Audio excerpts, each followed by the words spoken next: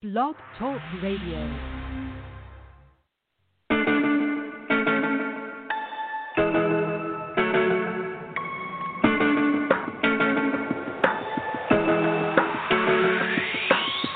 Some days life feels perfect, other days it just ain't working. The good, the bad, the right, the wrong, and everything in between. Yo, it's crazy, amazing. We can turn our heart through the words we say. Mountains crumble with every syllable. Hope can live or die. So speak life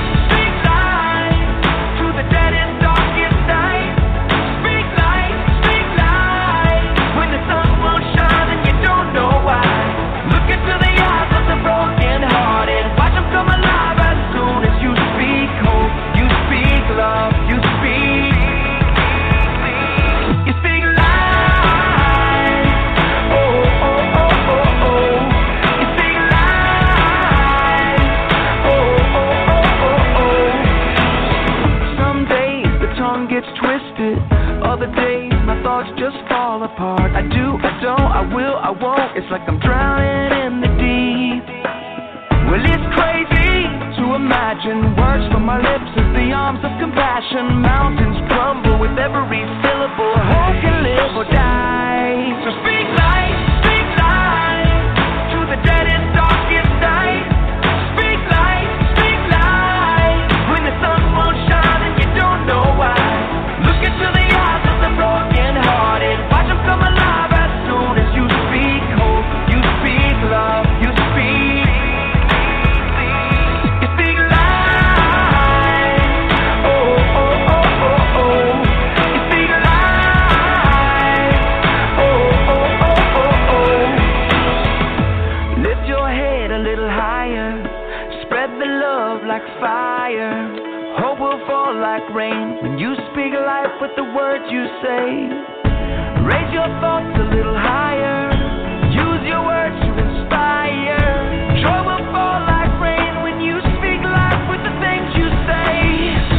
Lift your head a little higher. Spread the love like fire. Hope will fall like rain when you speak life with the words you say. So speak life to the deadest, darkest night. Hello, everyone, and welcome to the live episode of the Butterfly Evolution Show. Rodney, are you there with us? Hey, Tammy, I'm here. I'm not sure what was happening. No, I think you got off to try to get on because I was signing on at the time. Is that what happened? I think so because I was in the studio and then somehow my mic got muted, and then I said, well, let me give it some time, and then when it got down to like a minute, I said Tammy may be running behind, so I tried to hop out and do it again, but you were signing on at the same time, so it is all good. Yeah. How are you doing? Oh gosh, it's been a long day, but I'm tired, but I'm doing good. I it's just this corona thing. I guess it's bad, but when it hits home, it just becomes a whole nother story, I guess, for you. So I woke up this morning to the news that my cousin is in ICU, and luckily we got some good news right here towards the end of the day that she is getting better, but still, we can't see her and can't. They have her, still on the breathing machine and all that. And right now they've diagnosed her with pneumonia, but they're waiting on the test to come back for the virus, and so she's just, unresponsive as far as being up, but they have her sedated. So I've been on and off the phone all day with that, and it just kind of takes the life out of you, So that's why I just try to stay away from it as much as I can. And then my goddaughter, Brooklyn. Well, you probably feel like Brooklyn, but her aunt has it, and one of her aunts passed from it. So it's just been one of those days. I'm telling you, it's just been one of those days. So, but still here and pushing forward and ready for tonight's show. I'm going to turn it over to you because I know we have a special guest on tonight, and we'll just take it, and y'all just hang with us tonight. Thank you guys for joining us, and we got a great show and ready to give you what we have. So right now, I'll turn it over to you, and we'll get it going and just go from there. All right. Before I introduce tonight's guest and bring him on, I want to share this, Tammy, pertaining to the coronavirus and how we handle it. It is, I think you worded it perfectly. It means something different when it hits home. And over the past few weeks, I've seen a lot of posts on social media. I've watched a lot of news conferences, whether it be from the president or whether it be from the governor or governors, because I've seen, a few. But I think that, however you feel about any politician, I think that we have to understand that this is serious. And, this is a conversation that we have to have, unfortunately, all the time, in that, things are taken lightly, or it doesn't mean as much until it comes knocking at your front door. And, over the weekend, Tamari and I were driving to pick up Nadia, and we were on a very popular highway here in Northern Virginia. Well, maybe not highway, but road, or whatever however you want to describe it. Very popular road, and we drove by a park, and the park was closed, and there were barricades and everything. And we thought that there was a funeral or something. Maybe there was a church nearby because of the way that the cars were lined up along this highway. And because people couldn't turn into the park because of the barricades and park their cars, inside like they normally would, they were determined that because the weather was decent, they were going to go to this park anyway. And so the people parked along the road had to be at least 50 or 60 cars, maybe even more. And we saw people coming out of the park, going into the park. And we were just in awe, the fact that regardless of the number of directives or warnings that we've gotten, people just refuse to comply. And then not far from here, 3 hours away from here, down in Virginia Beach, it was the same thing. People were just at the beach because it was so nice. And so I started thinking, in addition to last week when we talked a lot about, growth and things like that, I started thinking, one of the things that keeps us back, well, maybe more than one, I'm going to go with two: ignorance and selfishness. And I think that whether we like things or not, whether we understand things or not, the best thing for us to do is not be judgmental and understand that there's always a bigger picture and a reason behind these things. The gentleman who is on with us tonight, he's been on with us before. I met him in a basketball group on Facebook. So I get to talk to him, a lot about sports, but also he always has very enlightening and thought-provoking things to say about various topics. And so he had posted something last week, and I said, you know what, we have to get him back on the show soon. And so I believe this is his number. So Tony Edgehill, we want to welcome to the show. Tony, are you there? Yeah, I'm here. Can you hear me? Yeah, I don't know if that's you or not. Sounds like there's some noise or static in the background. How are you feeling, brother? I'm feeling good, man. I've been in the house, but I'm feeling good. It's been challenging. It's been challenging working from home when I'm used to being out and about. But yeah, I'm being compliant. So I kind of want to, because I know you have some thoughts about everything that's going on during this time too. So I want to kind of just turn it over to you, and you can introduce yourself, tell more about yourself, and then kind of, just go into thoughts that are going through your mind during this time. Okay. My name is Tony Edgehill. I actually work for Montgomery County government. Been working for the county for almost 22 years. And played basketball. Of course, I'm in the basketball group of Basketball Minds. And been, now I'm a Zumba instructor also, so I'm pretty busy. But I'm 55 years old. I've never, ever experienced anything like this in my entire life.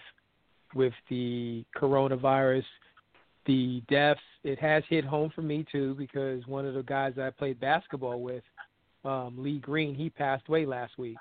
He played at St. John's University in the 90s, and when I was in school, I used to go home. We used to play basketball, and we played a lot of pickup with all these guys, and he used to play all the time. He was a New York City police officer. He's 49 years old. He's going to be 50, and it blew my mind that he passed away. I was blown by it, because I just thought, like, wow, 49, 50, that's young.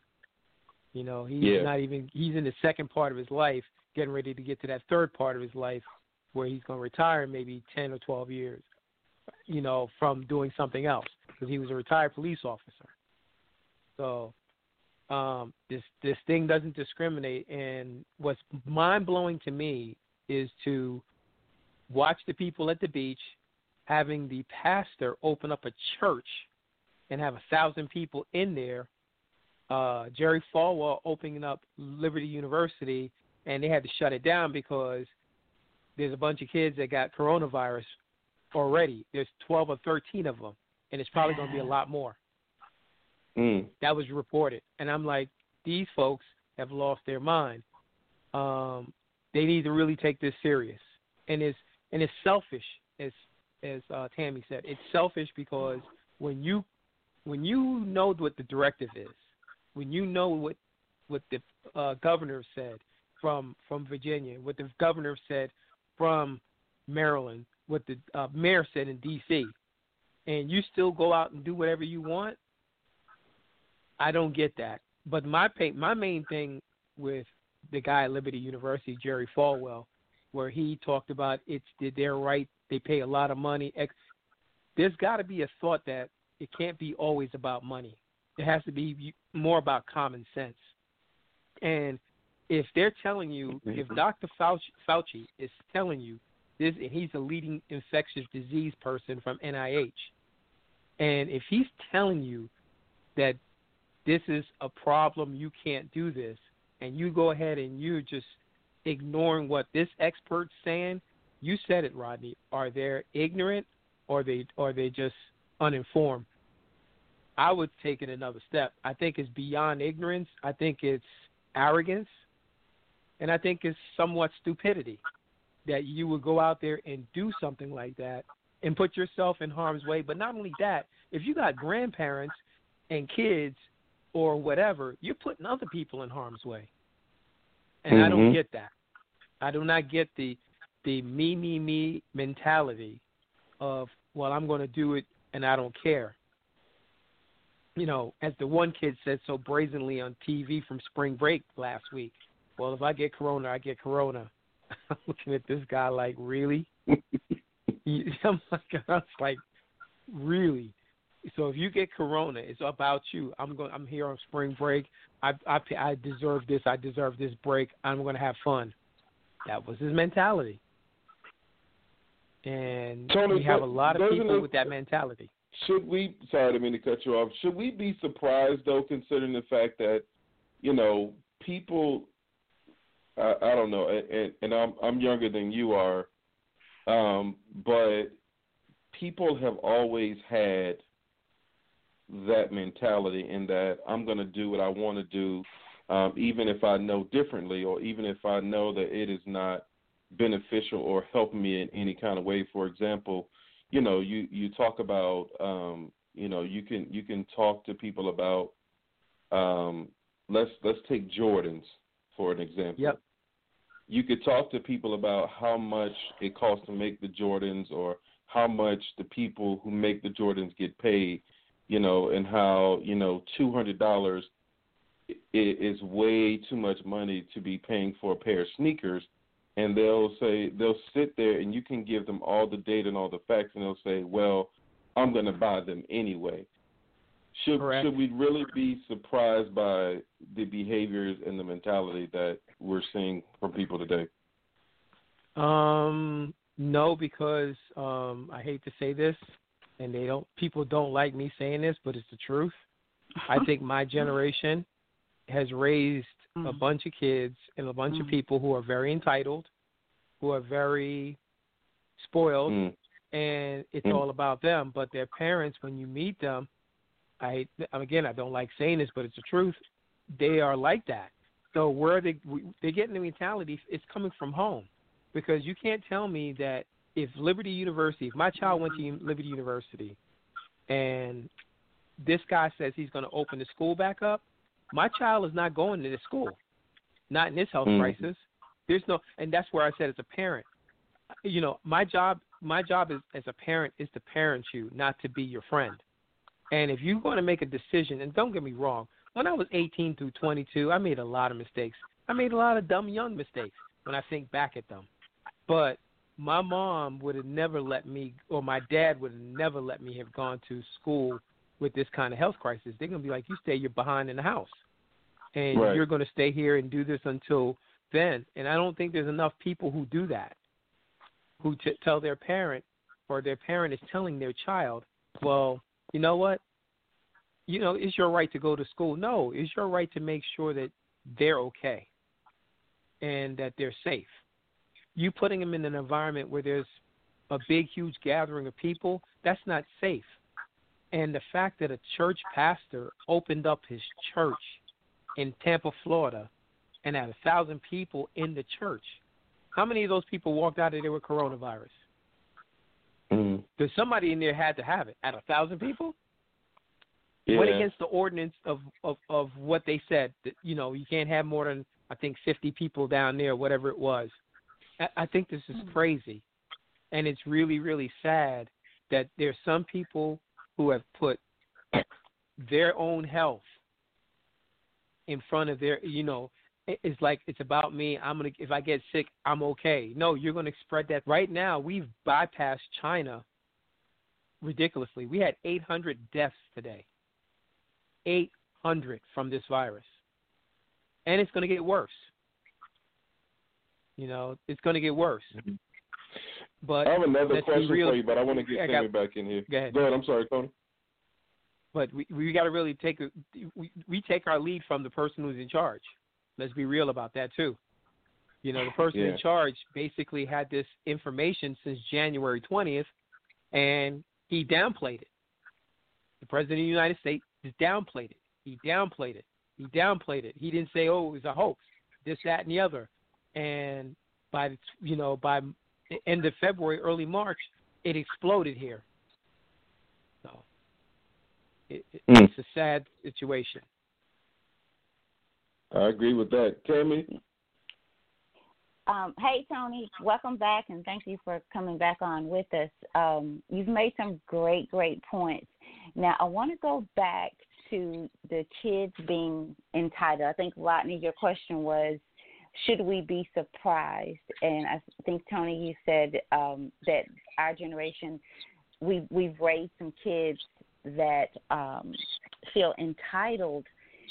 I want to go back to, why do you think it came to the point where we started to raise children that has ended up this way, in this manner, with disrespect, not just for themselves, but for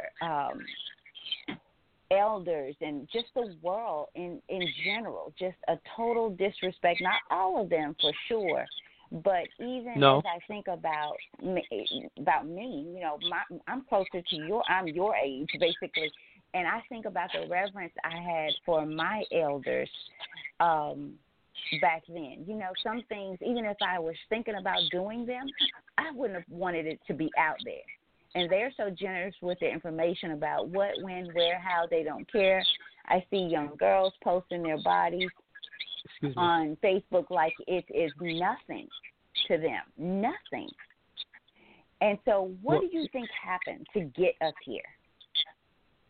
I can tell you this. I think that a lot of us thought our parents were too tough on us. And don't get me wrong. My mom was very hard on me and on us, and she had to be. She wanted to make sure that we made the right decisions. She wanted to make sure that we knew that it was coming from a place of being, you know, it was coming from a good place. And it wasn't easy sometimes to hear that. But I will say this, that from our generation, I think we wanted to be easier on our kids. And I think that we wanted to raise them the way we would have liked to be raised. And I think that sometimes in the fact that our parents had to work so hard to earn the money they were earning, because they were that generation that was, and I'll share this, you know, my parents are immigrants to this country, you know, and my dad came here in 1959. My mom came here in 1960 from Panama. And the way they raised me, they wanted me to have a better life than they did. And they came here for a better life. And when they went out there and they worked their tails off, they made me see that work ethic, and they pushed me hard. But I watch my cousins now who have children, and we are honestly, a little bit easier on our kids. But we still push them, but we're a little bit easier than what our parents was. Like I said, my mom was really tough on me at times. I thought she was crazy. But but I think that when I look back at it now, and I find myself quoting a lot of the things that she said, I told her one day, I said, I sound like you, because I keep thinking of the things you taught me. And she's like, well, I'm glad I raised you well. And that was the most important thing. But I think there's a lot of people, and it doesn't matter. I just think a lot of people was really, really not tough on their children anymore. They were, because they had more opportunities. And I'll share this example that somebody told me one time. They said that the people who grew up in the era of, let's say, because we're in the South, segregation, right? And I'm listening to them, and I talk to them about it. And the one thing that they said to me, which was interesting, was that when they got out of segregation, they had more opportunities, and they wanted their children to always see those opportunities. So they raised those children, but their children saw some of this, but not the segregation. They kind of, I wouldn't say hid it from them, but they tried to ease it with them.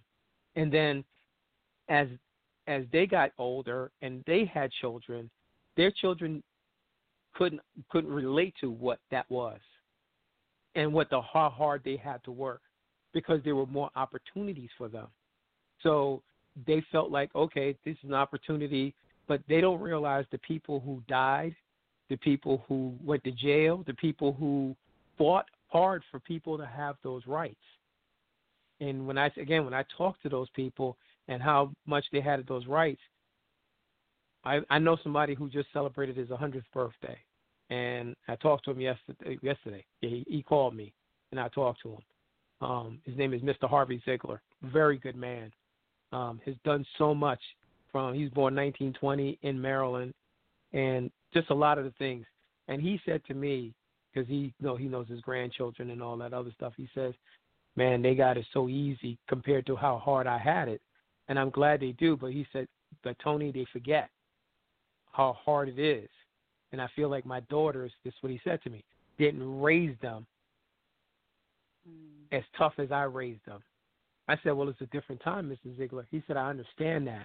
But they also need to understand that it's not this easy and everything just doesn't come to you when you want it to. And I was like, wow. I was like, that really puts things in perspective for me. So I think that a lot of the people, a lot of kids, they don't understand how hard it was. I didn't understand how hard it was for my mom. And I was blessed to have a mother and my father, even though they were not in the same household, but they were divorced at the time when I was still growing up. They were able to both say to me, no, this is what you need to do. And they both forced me to learn certain things and understand that this is not easy. You're not entitled to this. I had a job when I was 14 years old. My mom was like, Mom, I'm not old enough to work. She said, go work with your father. And she made me go work with my father. I had an allowance. And once I had a job, she took away my allowance. Said, you got your own money, you spend it. If you want something, save up, you do that. It's just little things. And I don't think we do that because we wanted to give our kids what we didn't have. But we had. And our parents protected us from a lot of that stuff. But we needed to be, I think that we needed to be a lot tougher. I don't think this generation is mentally tough enough sometimes to deal with what the world has to offer it. And the world is unforgiving, as we know.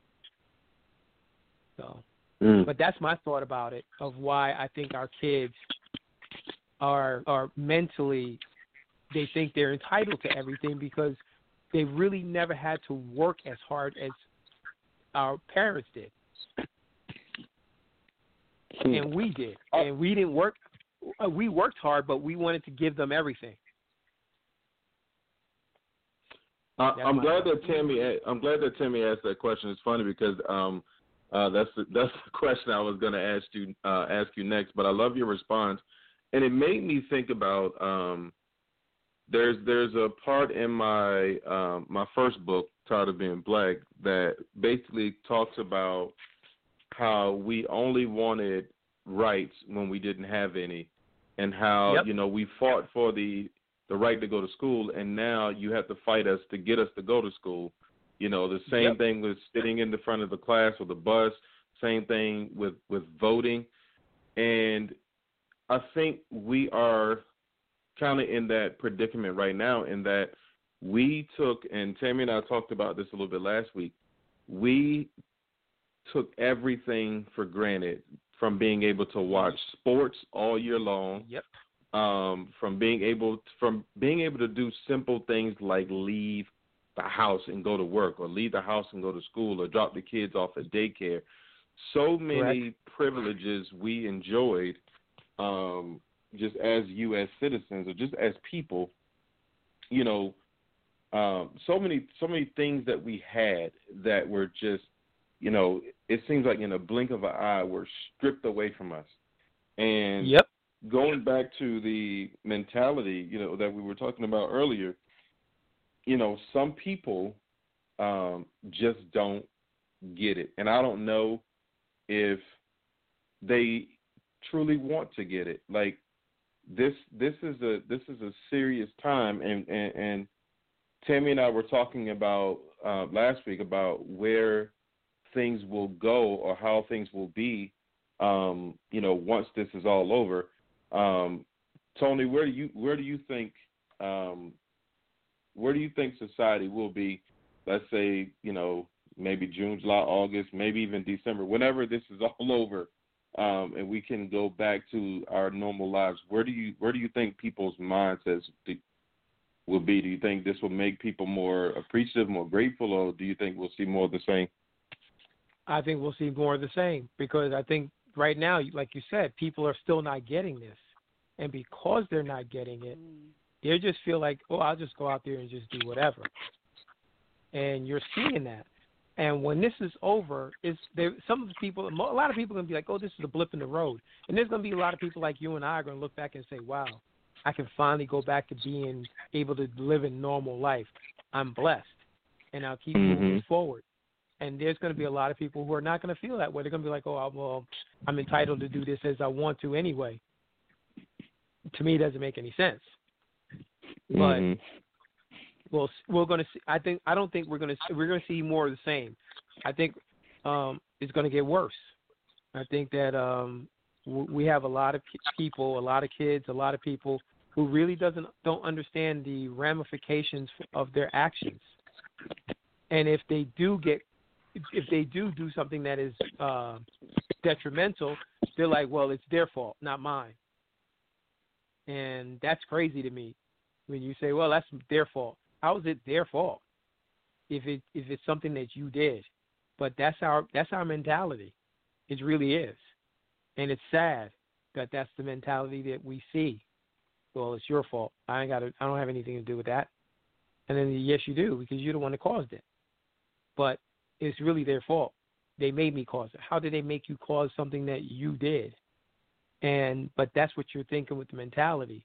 And again, well, I'm going to do what I want to. I'm going to go ahead and do this when I want to, and nobody can tell me any better.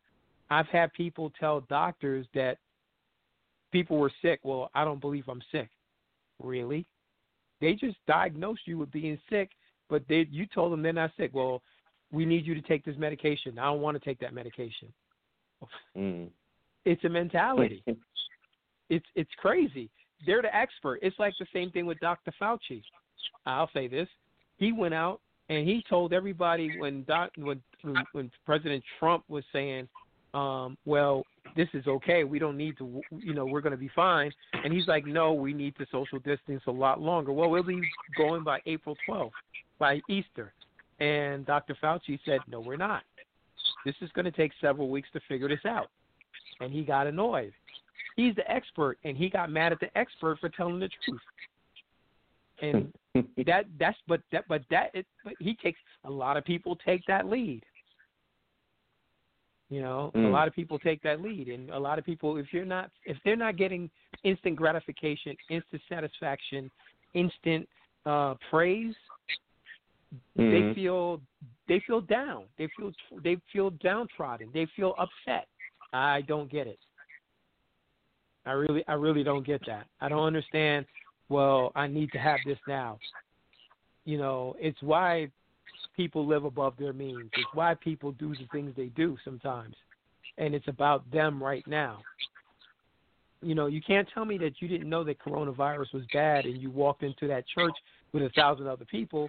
And God tells, we go into church and worship God, but I don't think he told you to rescue health. I don't see any of that in the Bible. I've never seen that. You know what I'm saying? Actually, in the Bible, it talks about obeying the laws of the land. So if the law of the land is to stay in the house, then there is a part of the Bible that talks about that. I'm gonna Tammy. You have any questions at this moment, or any comments?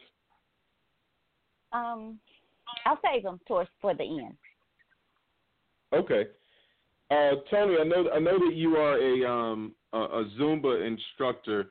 Have you been doing any Zumba during this time, like maybe like online or something like that? And if so, how can people, reach you or find access to that? And then I also want you to talk about what are some ways that people can stay positive during this time, or what are some things that people can work on? How can people, maintain their sanity, especially, we have a lot of people who are working from home now. We have people who are working from home and, trying to take care of the kids because the kids are out of school, and just trying to balance those things. How can we, because there's no, right now there's no end in sight. It's not like, we got 2 feet of snow yesterday, and we know that, depending on the weather, we could be out of this next week. But while we're in this, what can people do to make it an easier time for them and their families? Well, to answer your first question about Zumba, I will have a virtual class. I'm planning on trying to do it on Saturday. I will post the information online, and online it would be on my Zumba page. I have two of them, which would be on Instagram is called Tony Salsa Prince, and then on my Facebook page is they can like both pages. It's Zumba Tony Salsa Prince, and they can go on there. And they can like my page, and I have everything posted of what we're doing. And I'm trying to do a virtual class on Saturday. I'm trying to decide whether I want to do it at 11 or 12 o'clock. So I will post that whenever I get it done. I've been working on some new choreography, which I know my class would love. I've been practicing it pretty hard, so I'm about ready to do it because it's a lot of fun. Okay. It's different, but it's going to be different because I'm so used to having a class and interacting with them. And unfortunately, I'm not going to be able to interact with my class. I'm going to be like, so I'm going to be acting like I'm, I'm going to have a great time, of course, but I'm going to be like looking at the camera and trying to get them engaged, but not able to see them. That is going to be weird. I'm going to be like, hey, say hey, and I'm like, okay, they ain't saying hey because they can't see me, but they can't hear me. I mean, they can't, but I can't hear them. So. They'll hear me, but I can't hear them. But for us to be socially safe, that's the best way to teach the class. So that's my goal and my plan. I'm going to post it tomorrow on my page. It's with an app called Zoom for Zumba instructors that we use, and for other people, or I should say Zumba instructor for instructors, for fitness instructors. And we'll go on the app, and there'll be a minimal fee, probably I think $5, but that I'm going to charge for it. Which is nowhere near what I would normally get, but it's not about that for me. Right now, it's about us having some healthy fun. My classes have been texting me like, "When are we going to get this done?" Soon, I promise. So I told them this week. So because they said they've been home 2.5 weeks and they're going crazy. To answer to your second question, I laugh about the kids being home. And I just think about the parents who didn't think their kids were bad. They're now seeing that at home. What they learned is that what their teachers told them they were right. But seriously, I know that some people are going stir crazy sometimes being in the house and you're around the same people all the time. And one of the suggestions I would say is, like they said, you are allowed to go for a walk as long as you're with your kids. Don't go too far because they're not going to let you go through parks or trails or stuff like that. But they'll let you walk a little bit. Or you can just go out in front of your house or building and just get some air and just be okay with that. I know being in the house can be challenging because it can be mentally like you feel like you're around the same four walls all the day, every day. I get it. I do want to go out, and I do go to the grocery store once a week, I'll just say that was an interesting thing that, and I just say this, is that they had no toilet paper, but we had a lot of soap.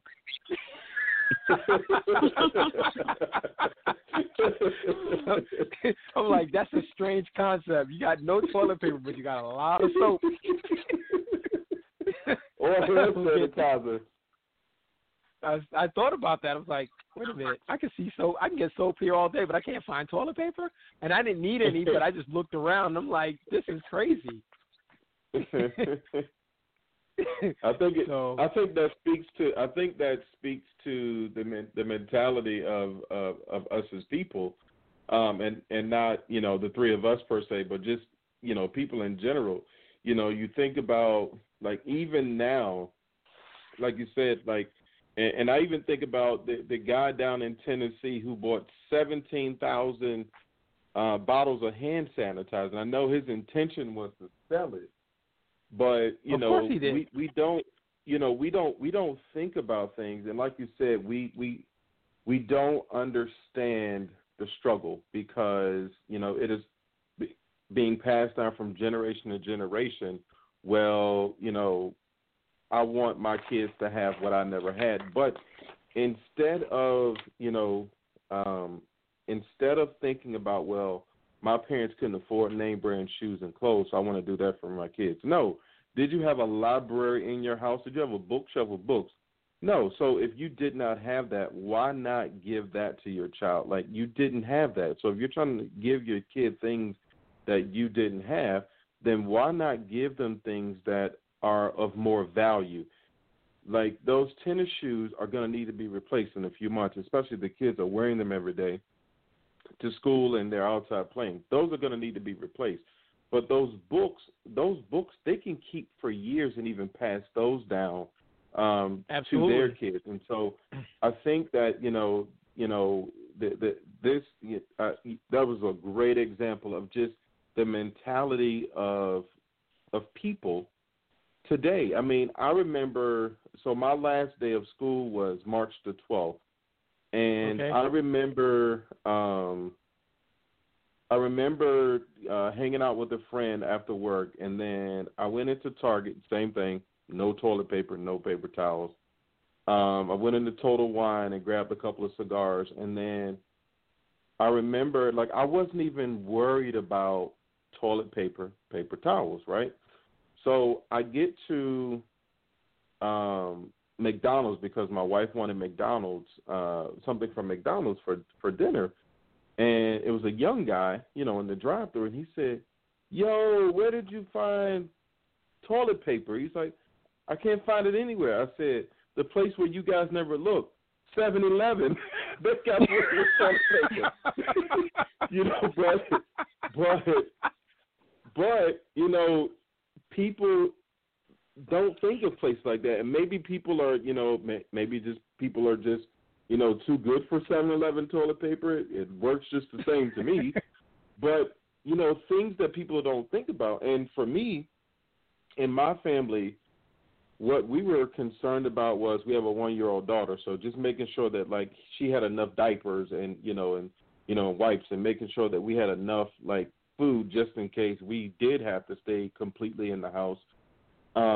But, just thinking about those things, we were not thinking about, and I told my wife, I said, if it comes down to it, there are plenty of ways that I can wipe my behind if need be. And so, like, we don't know because we haven't been through the struggle. And, I mean, I was talking to my sister-in-law on Sunday, or maybe it was yesterday. I was talking to her, and we were just talking about how kids are not even prepared for school. They're not prepared when they go to high school because she was asking me, and I had a few people ask me, well, what is going to happen to the kids? Like, are you guys just going to pass everybody? Or, what's going to happen? Like, kids are going to be behind. And I said, this is new to you all. This is not new to us. Like, ever since No Child Left Behind, kids always get promoted, whether they earned it or not, whether they are ready or not. And up until they get to high school, we automatically promote kids. Like, it is such a hassle to retain a child. And, so if you're worried about kids starting off next year behind, we're not, because this is what we have to deal with every year. Every year we have to worry about catching kids up and getting that, reading on grade level and being able to do things in math, in sixth grade that they should have figured out in third grade. Like, just things like that are just absent, And so, we talked about how kids are leaving high school, getting diplomas, and then they get to college and they're like, what in the world? You mean I actually have to go and do some research? You mean I have to actually sit here and write a 3, 4, 5-page paper? Like, I don't understand. Like, and the subjects and verbs have to agree, and they're so lost until they start to, leave college. And I'll say this, and then I'll turn it over to Tammy. A friend of mine and I were in Vegas, and we were watching a game and it was Bowling Green, and we were trying to figure out where Bowling Green, State University was, and we were both wrong, and it was in Ohio. And it's in Ohio. Yeah, what caught my attention, though, was when I looked it up, the graduation rate came up, and it said something like 52%, and I was like, that can't be What? right. Like, but if you look up, and I think that's somewhere around the national average. Like, I went to Norfolk State, and theirs is like 33%, and I think that they're Wow. basing it on the kids who actually enter as freshmen, and who don't finish in 4 years or whatever it is. I think that's what it's based on. But, those are the things that I think we do not value as much in this country. We don't value education as much as we should. We don't value money as much as we should. We don't value our health as much as we should. We put so many other things, above those things that should be a priority. Tim, I'm going to turn it over to you before we go back to Tony. I'm going to start right there where you and I'll work my way back up. But people don't value who they are. They don't value themselves because it's difficult to value anything or anybody if it's not already in you, if it doesn't start with you. And so one of my questions, and I'll put it out there, but before I have you guys answer it, one of my questions is, what do we do? What do you tell the mothers and the fathers who are listening and maybe have that 16 to 21-year-old, if that's a good gap there, a good age range, and then the toddler, anywhere from your newborn to your 5-year-old, what can we tell them so that they don't get in the trap that we find ourselves in now? So that's one question. Like, how do we range it, and then what do we do according to those ages to prevent what we have produced now? But before you answer, I want to go back to Rodney. I think you mentioned about the toilet tissue, and there's so many things you can do if you run out of toilet tissue. I told one of my cousins, I guess maybe a week and a half when it kind of started where we were going to be put in the house, I was like, dude, you can always, brown paper bag. When you go to the grocery store, just ask them for a few extra brown paper. The paper bag, not the plastic. And he said, for what? And I'm like, what do you mean for what? I mean, and when I'm you guys are laughing, but he could not, even after I explained it, it did not register. And as Tony was talking, I thought about how entitled people are. They're entitled. They feel they're entitled to everything, but they're prepared for nothing. I don't think we will ever be what we consider normal, but I didn't think it was normal before we got here. Rodney, if you know, I've been saying we're going to wake up with padlocks on our door. And if we think about it, we're in a time where you can't go to the store and buy what you want. You can't go to the store when you want, because our main grocery store here now closes at 9 o'clock. And going in there, I could only buy 2 packages of meat if I wanted to. And so there's so much limited. And if we sit down and listen, which I don't do often just because it's hard for me to sit and listen to our president. It's just really hard. Like I watched a little bit today, and I see them not keeping their distance from each other. They don't have on masks. They don't have on gloves. They're just, I mean, it's just a level of disrespect all over. So the day that I found out that he was allowed to run, like this is on a whole nother level. If someone who is not prepared, not in any way prepared or equipped to run for president. He has nothing that qualified him to do so, yet there he is. Even the people that voted him in are so selfish till they can't even say, I made a mistake here. Because it's clear that this is not a person that should be our president, period. Black, white, blue, green. If he was a black man, I would say you should not be standing there as our president. So I go back to, and I know I'm saying a lot, so don't forget the question because I'll be done after I get this.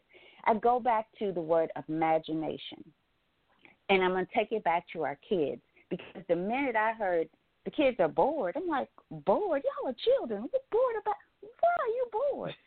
What? You are a child. I remember waiting on my grandmother's. I'm so serious, like bored.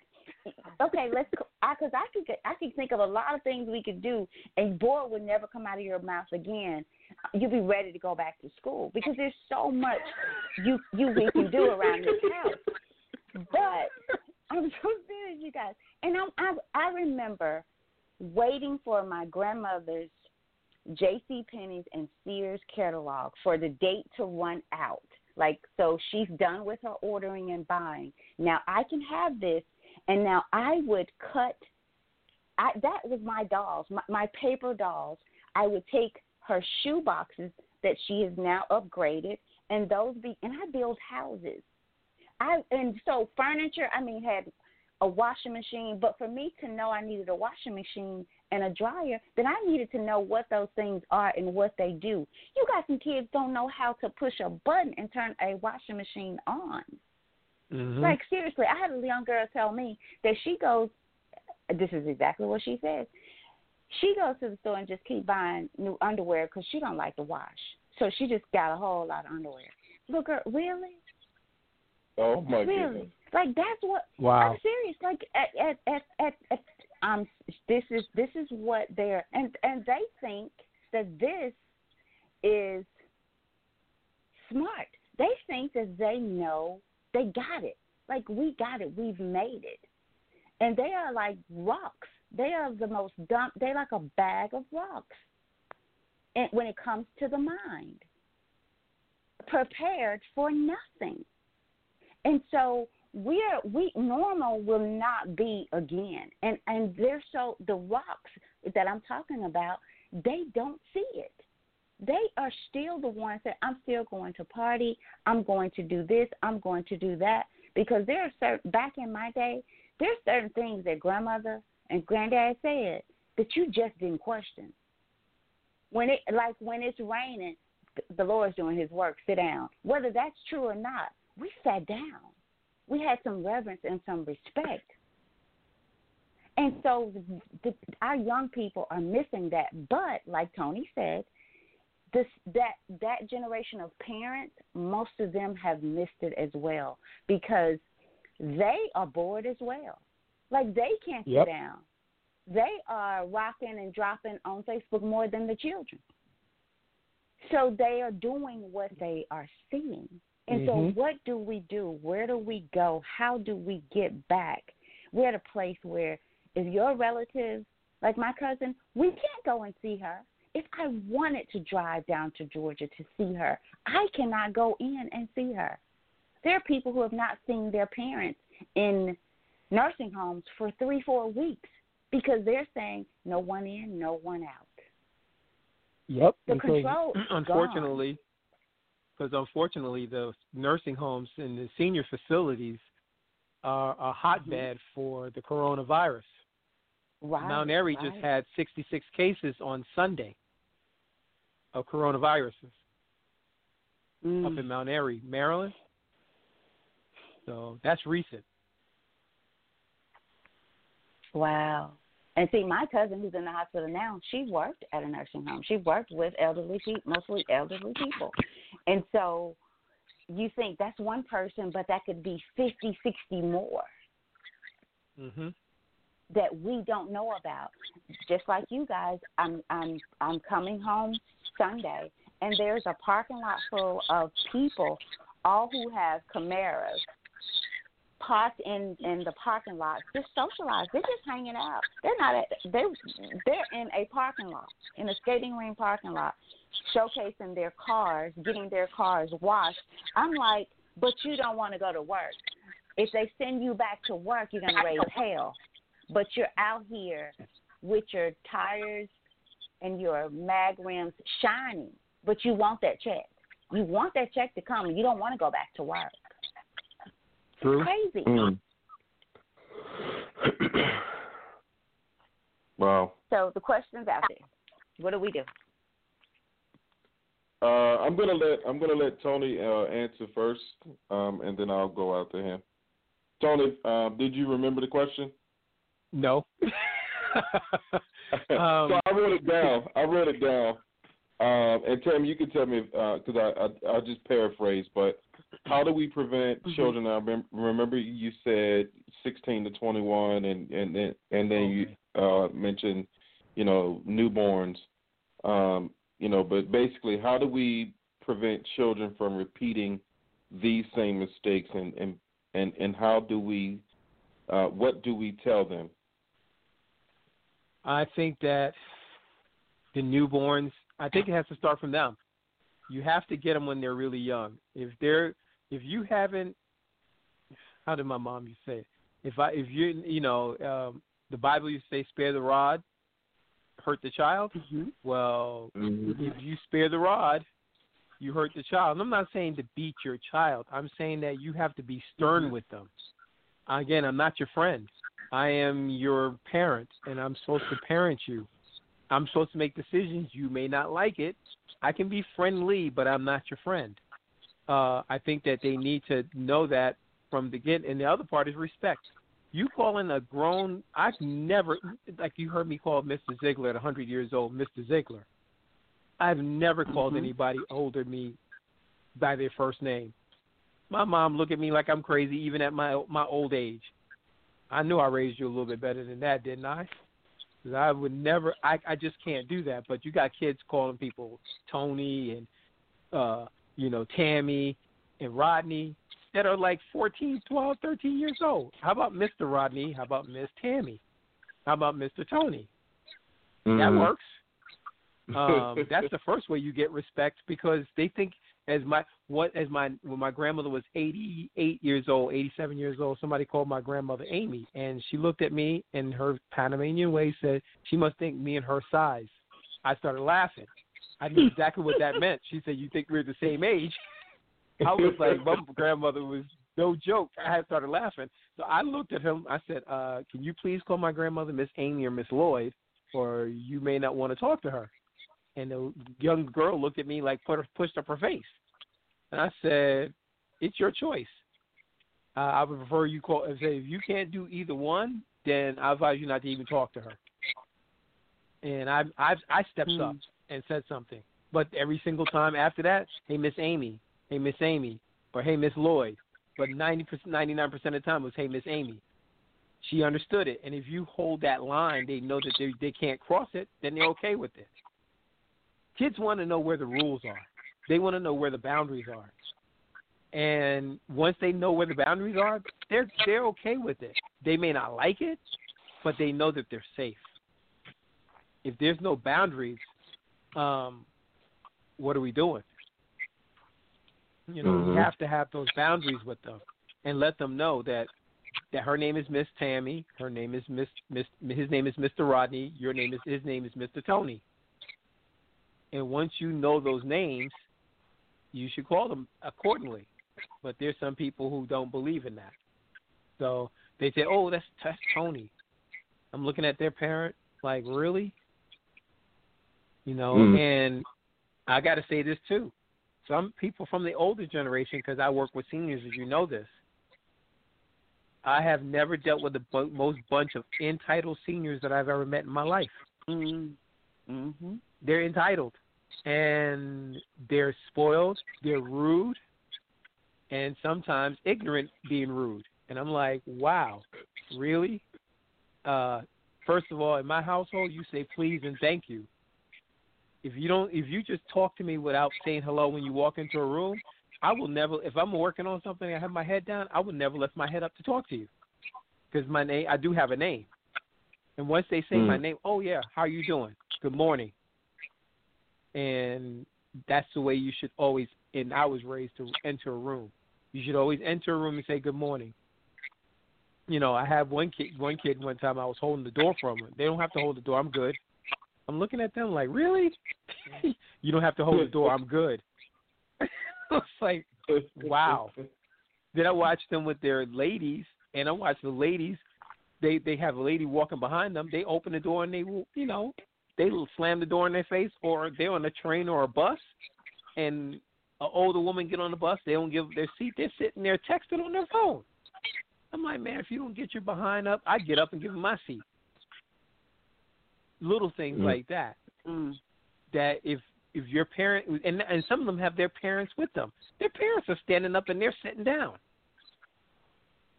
They're running to the seat to sit down, and their parents are getting on the train or the bus, and you're looking at them like, are you serious? So you're not going to give up your seat for your parent, even though they've been working all day or have been providing you with food, food and clothing and shelter.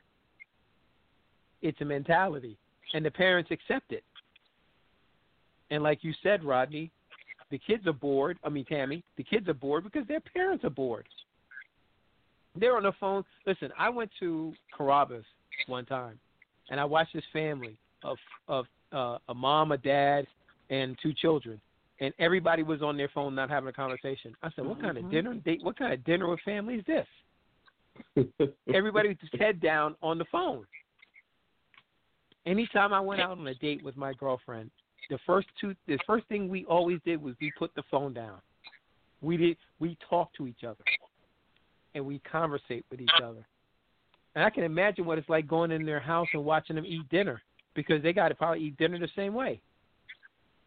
Everybody's on their phone. And at some point, you have to be able to say, you know what? At this dinner table, there's no phones. We're going to talk to each other at dinner time and communicate. You know, I'll just say there was somebody told me one time, oh, well, I had this ex-boyfriend and he broke up with me by texting. I said, what? Yeah, he told me he was through with me by texting. I just looked at her and I was like, that's different. You mean to tell me he couldn't tell you to your face, I don't want to see you anymore? But that's but that's the kind of mentality that kids have. But it's the same thing with the parents, because a lot of the parents, they do the same thing. They're not very, they're not going to be very vocal to one another sometimes, and they may get in an argument. And I've watched this before. I watched a couple get into an argument. Guy pulled out his phone and started reading his phone because he didn't want to deal with it. I'm like, really? So you pull out your phone? How about continue to talk it through? Have a conversation. But if you're going to change the behavior, it has to start with the kids. Going back to my original point, it has to start with them. You got to start it from there. And they got to know that you're willing to not spare the rod. That means that you're going to be stern with punishment.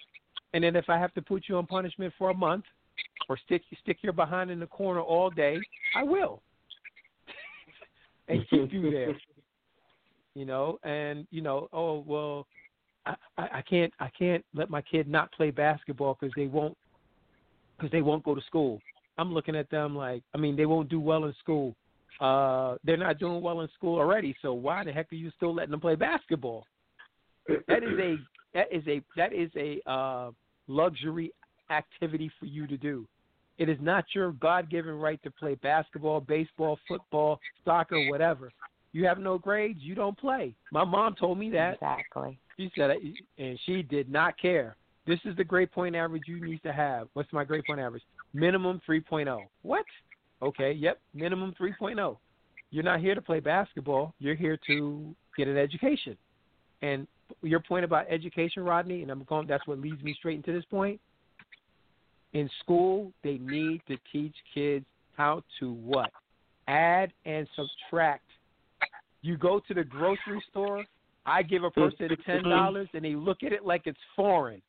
If they don't have the number of how much money they're supposed to give back on the machine, I'm looking at this like, you've got to be joking. They can't do it.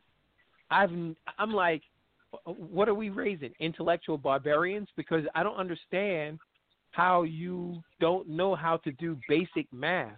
And they need to do money management courses in school. How to manage money. What's compound interest daily? What's interest? And why are we charged interest if you're giving a bank your money? How does money make money?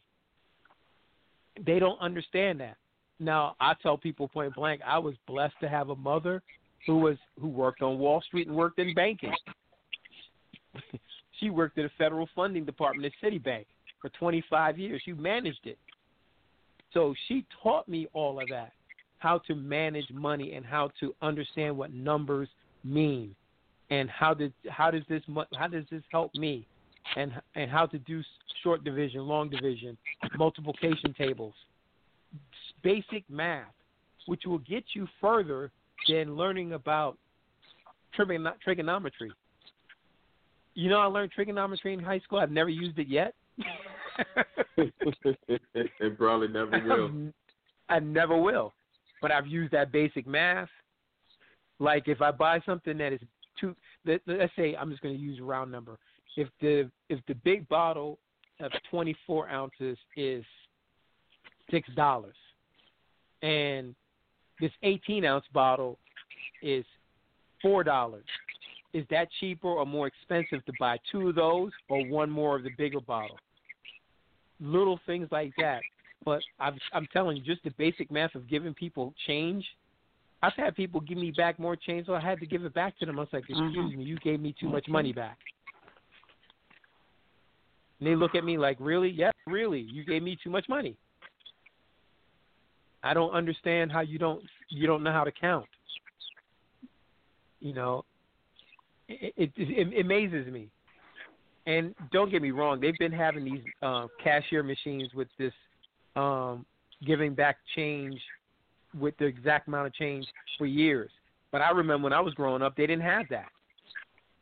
You had to literally count.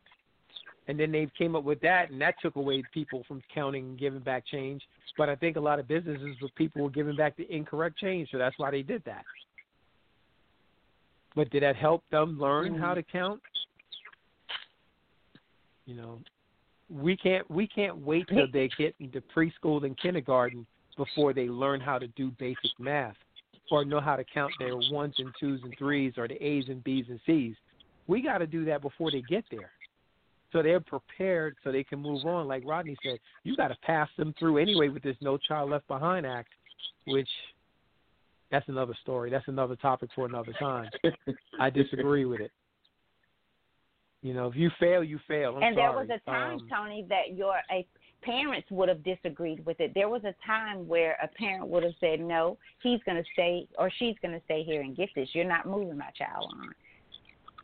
Exactly. You know, there was a time where that would have happened, where now it's like, oh, no, you're gonna move my child on. You know, they don't think about it. It's just this, as long as it makes me feel good, look good, and I don't have to put much time or energy in it, they're good. I think that's crazy. So, and you're right about that 100%. Like the participation trophies. Well, my child's going to get a participation trophy for winning. For losing. Really? So they lost every single game this year, but you're going to give them a trophy. That makes no sense to me. I'm like, that's crazy. But that's the mentality. And they're okay with that. Well, my child will never accept that. You give that right back to them. Why? Because you didn't earn it. What did you win? What did you accomplish? Did you win a championship? Or did you come in second or third place? No. Guess what? You don't need a trophy. That's teaching you how to do, that it's acceptable to not win anything and you're being rewarded for not doing anything. Sorry, I don't believe in that. And sometimes kids need to hear the real truth about that. You know, no, you don't need that. And we have a society of people, like you said, Tammy, who would have said, no, you're not passing my child. You're going to keep him or her back because she or he needs to get this. Mm-hmm. And that's why they can't cope when they go out into the real world and they realize they can get fired from a job for being, you know, late. Just late.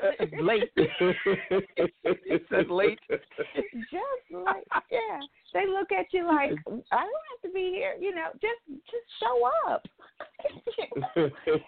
And then they're on the phone. It's just like just come to work. And then they'll go outside and feel like it's okay for me to walk outside. I need to use my phone. It's like, okay, yep. Wow. Oh yeah. And I got another quick. Can I say one more thing? I got a quick story. There's a guy who just got out of college. This is a few years ago, and he worked for this nice company. I can't tell you the name of the company because I don't want to get there, but he was working for them. He just got there working about 2 weeks. So every day around 1 to about 3 o'clock, they couldn't find him. They would look searching for him. They couldn't find him. You know, they realized that he was disappearing. You know what this guy was doing? He went actually into the locker room, went into a real corner where nobody could find him, and he would sleep for 2 hours because that's what his routine was when he was at home and when he was in school. He would set a schedule where he could get a 2-hour nap. So he did a 2-hour nap while he's on the clock working. Serious. So, oh wow, it was true. And so they found him, and they said, "What are you doing?" He said, "Well, I needed my nap." He said, "Okay, well, you got your nap and keep going." He said, "Take your stuff and keep leaving. You're fired." They fired him. But that's the mentality he had, that I deserve a nap. He was, even though he was getting paid for working. It's crazy. And this will be somebody's, and because it could be a girl as well, somebody's husband or wife, and then someone's father or mother. Yep. Like, this mentality goes into building a family. How do you do that? You know, with that thought process, how do you do that? Yeah. That made me think about, before I answer the question that Tammy asked, that made me think about when I was working in the warehouse back in college, and, you know, the supervisor came up and, you know, what is he doing? Oh, he's sleeping. Oh, wake him up? Nope. Because as long as he's asleep, he has a job. But as soon as he wakes up, he's done. Oh man! But anyway, back to Tammy's original question. I honestly don't know. I don't know how to answer the question, because we're gonna need a serious movement. I'm talking like MLK type movement, and maybe even greater if we're going to change where we are as a society. If we're going to change this privileged, entitled, selfish mentality, we're going to need a massive movement, because, you know, let's say I teach my child, you know, the value of education, the value of money. If I am, you know, that parent who is firm, that parent who, you know, is consistent, and, you know, I teach my child, you know, the truth, and I teach my child the value of hard work and honesty and things like that. What happens to my child who has to live in a world where no one else is living like that? That's going to take somebody who's going to say, you know what, I have this in me, and I'm going to go out and I'm going to start a movement. I'm going to work my butt off, and I might be like Martin Luther King and not really see the fruits of my labor. Like, it's going to take, you know, some child who is being raised in let's say the correct way, right? With parentheses around, with quotes around it. Like, it's going to take somebody's child to go out and like actually push for that, because right now we are in a terrible spot. We're in a terrible spot when people think that, you know, they can get away with, you know, just taking a nap on the clock, or they can show up to work late or leave early, you know, just because they can, or, you know, just because of who they know, or, you know what, just because they feel like it. Like, we are in a terrible spot. But I can tell you what we do with my daughter.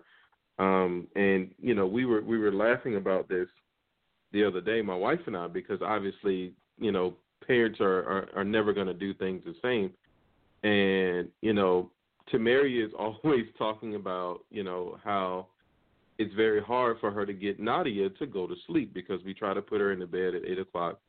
And Tamaria, it's usually a very difficult time when Tamaria puts her in the bed. However, with me, Nadia goes like she's asleep within 5 to 10 minutes. And I said to Tamaria, well, the difference is, from what I see is that, when I put Nadia in the bed, like there is nothing. Like I will turn on the cartoons and then, she's out. But the only thing going is the TV. Nadia knows Nadia has to lay in the bed. There's no talking. We're not laughing. My phone is not there. Nothing. And even if Nadia tries to get out of the bed, I just grab her and just put her back down. I don't even say anything. If she tries to, play around, nope, nothing. I don't entertain anything she does. Whereas my wife will talk to her, she'll laugh with her, she does things. My wife will, she'll start laughing or Nadia, go to sleep. There's all my wife will be on the phone or, something like that. So there's always something constant going on. And so, there's a difference there. And so, we talk about it. She's like, you know what? That's exactly why she doesn't go to sleep, because there's so much going on. And so I think that, for me, when it comes to my own child, the way that I plan to raise her is, take what I was given growing up and then, adding the things that I learned myself through my own, trials and tribulations of life, and using that and instilling those things in my daughter and hoping that she will take that and hopefully, 20, 30 years down the road, be able to share those things with, her friends and, when she does have kids much later in life, pass those things down. But I think we have to get back to the old school way. It has to be, not necessarily, I think it should be, if I say no, it is no. But I often find that kids do better if we tell them why we are saying no. Like, explain to them, like, yes, because I said so, but at the same time, explain to them so that they are educated, so that they are informed. You explain to them, hey, this is why I'm saying you can't go here. This is why I'm saying, you are going to bed at this time. Not, and giving them reasons. Like, I think we fail to educate our kids. And so for me, I think it's just about being honest. And one of the things that I used to tell the kids when I was a classroom teacher was, take a look at your life, and no matter how good or bad you think it is, what are some things that you know would improve it? And those are the things that you should be focused on. If you don't like your life, then you should be working now to change it. If you don't like the current state of our government, what are you doing now to change it? And I think you keep that same message. If you don't like the way churches are ran, what are you doing to change it? If you don't like, the neighborhood, if you don't like the parking situation, what are you doing to change it? So I think we have to challenge them. And I think we have to be honest with them. They don't need to think that we don't make mistakes. They don't need to think that we've never done anything wrong. I think parents and adults, period, make that mistake in that we act like when kids do things, we act like we never did anything wrong.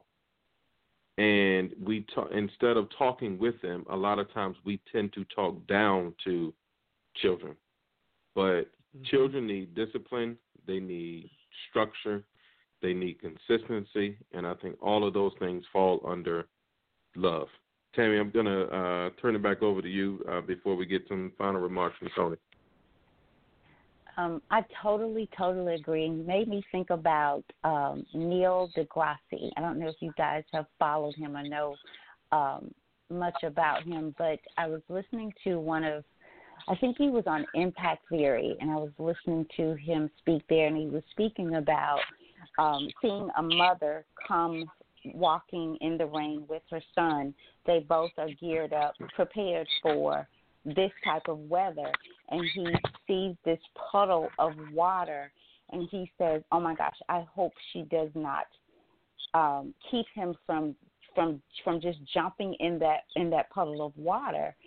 And it made me think about, I'm always talking about Miss Early, how she really helped me just be that parent that did not say stop, no. Now, that doesn't mean we don't say that, but sometimes we take the imagination and the experience from the child, even down to, that puddle of water. We're so worried about the clothes. I have to go home and what I have to do.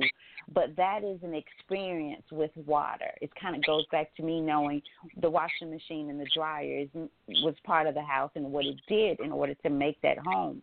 So in parenting, because I think I have the saying, kids are people too. And they deserve, if we want that respect, then they need to get it on their level. Of course, we don't let them run the house. But that, if I had to say, on any age, like Tony was saying, kids today, they walk in your house, they with their parents, they won't speak. Like, you don't walk in my house and you don't say, "Hey, Miss Tammy," or something.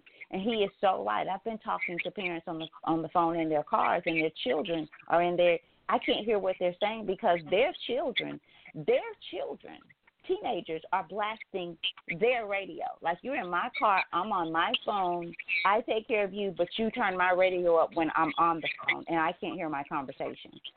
Wow. We got a problem.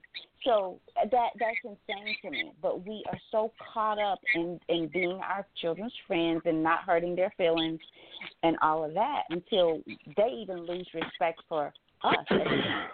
So, of course, they're going to not have it for the next person that comes along, whether she's 80 or he's 80 or 50. They don't have it. So we have to really change the game with ourselves first because, again, that child, you said it best one night, Rodney, when talking about Zolly, my grandbaby, and your baby, how they want what they see us with. You can go by the toys. So they are really sponges. Like, they are looking. So if you sit down and read a book, even with your child 6, 7, 8, 9 months, a year old, guess what they're going to do? Like, before Zolly turned 1, she's turning the pages in a book, not reading, of course, but she's making mouth. She has watched us get something off of those pages, and she's mimicking that. So our children are a reflection of what they see us do at a very young age. Very young age. So it's like Tony said, it starts there. And you have to start from the womb now. Like, the day you find out that you're pregnant, you need to start reading to that baby, talking to that baby, proper English. So yep. It's so much that we can do. So much that we can do to change the trajectory of this. So much we can do for parents who are listening, whether you're a couple or single mother, single father, it doesn't matter. You can start where you are and change the game and be verbal about why do we need a do-over? Why do we need to start over? And go from there. So, Tony, thank you. I have to jump off, Rodney. I hope you got my text. I do have to jump off, so I'm going to let you guys have it. Stay as long as you want. I'm not going to disconnect, but I do have to get off. So, Tony, thank you. Welcome back and come back anytime, okay? Thank you for having me, Tammy. Yes, and I definitely will come back. We're about to get off as well. Tony, one more time, will you give out the information regarding the Zumba classes in case someone wants to tune in? Okay, so if they want to like my page, it's on Instagram, it's Tony Salsa Prince. Just like my page, it's a public page. My other public page is called Zumba Tony Salsa Prince on Facebook. And like the page and everything that I do, whether it's classes or whatever, I do post them, especially now that we can't teach the class with people. So when I teach this virtual class, hopefully on Saturday, I will post it beforehand, and I'll keep posting it. And if you have any questions, you can message me either through Instagram or Facebook. You'll see me on there, and I will respond as soon as I can.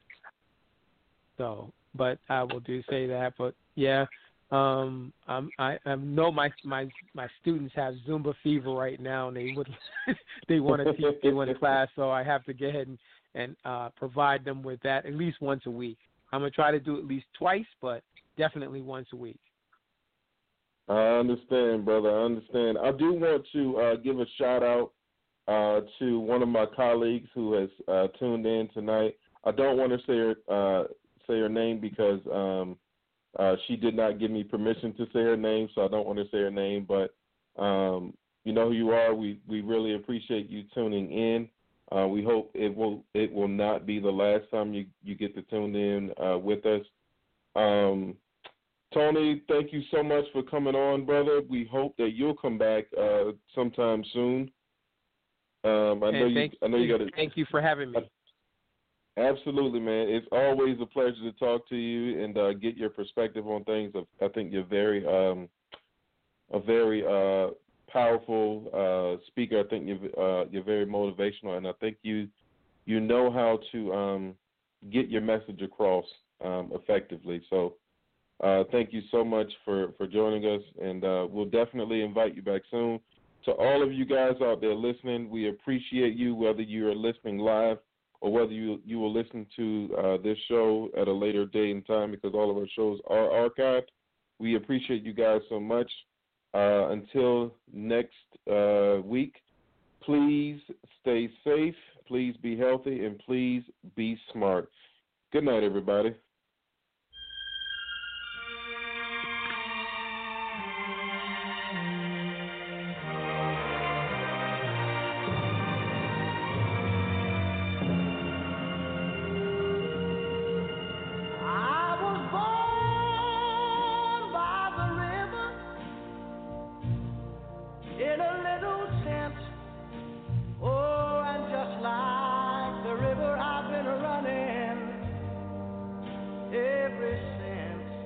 It's been a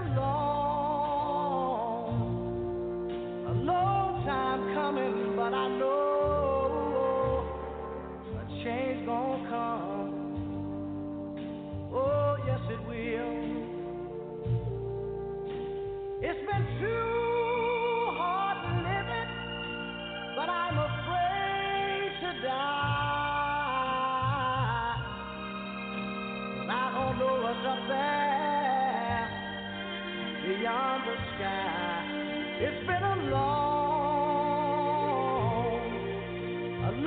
time coming, but I know a change gonna come. Oh, yes it will.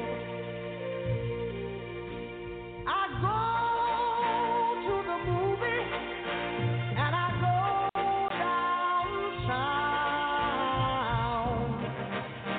Somebody keep telling me don't hang around. It's been a long time coming, but I know a change gonna come. Oh, yes it will. Then I go to my brother.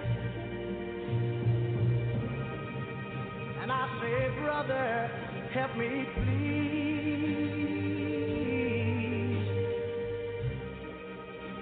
But he winds up knocking me back down on my knees. Lord, there have been times that I thought I could last alone. But now I think I'm able to carry on. It's been a long time coming, but I know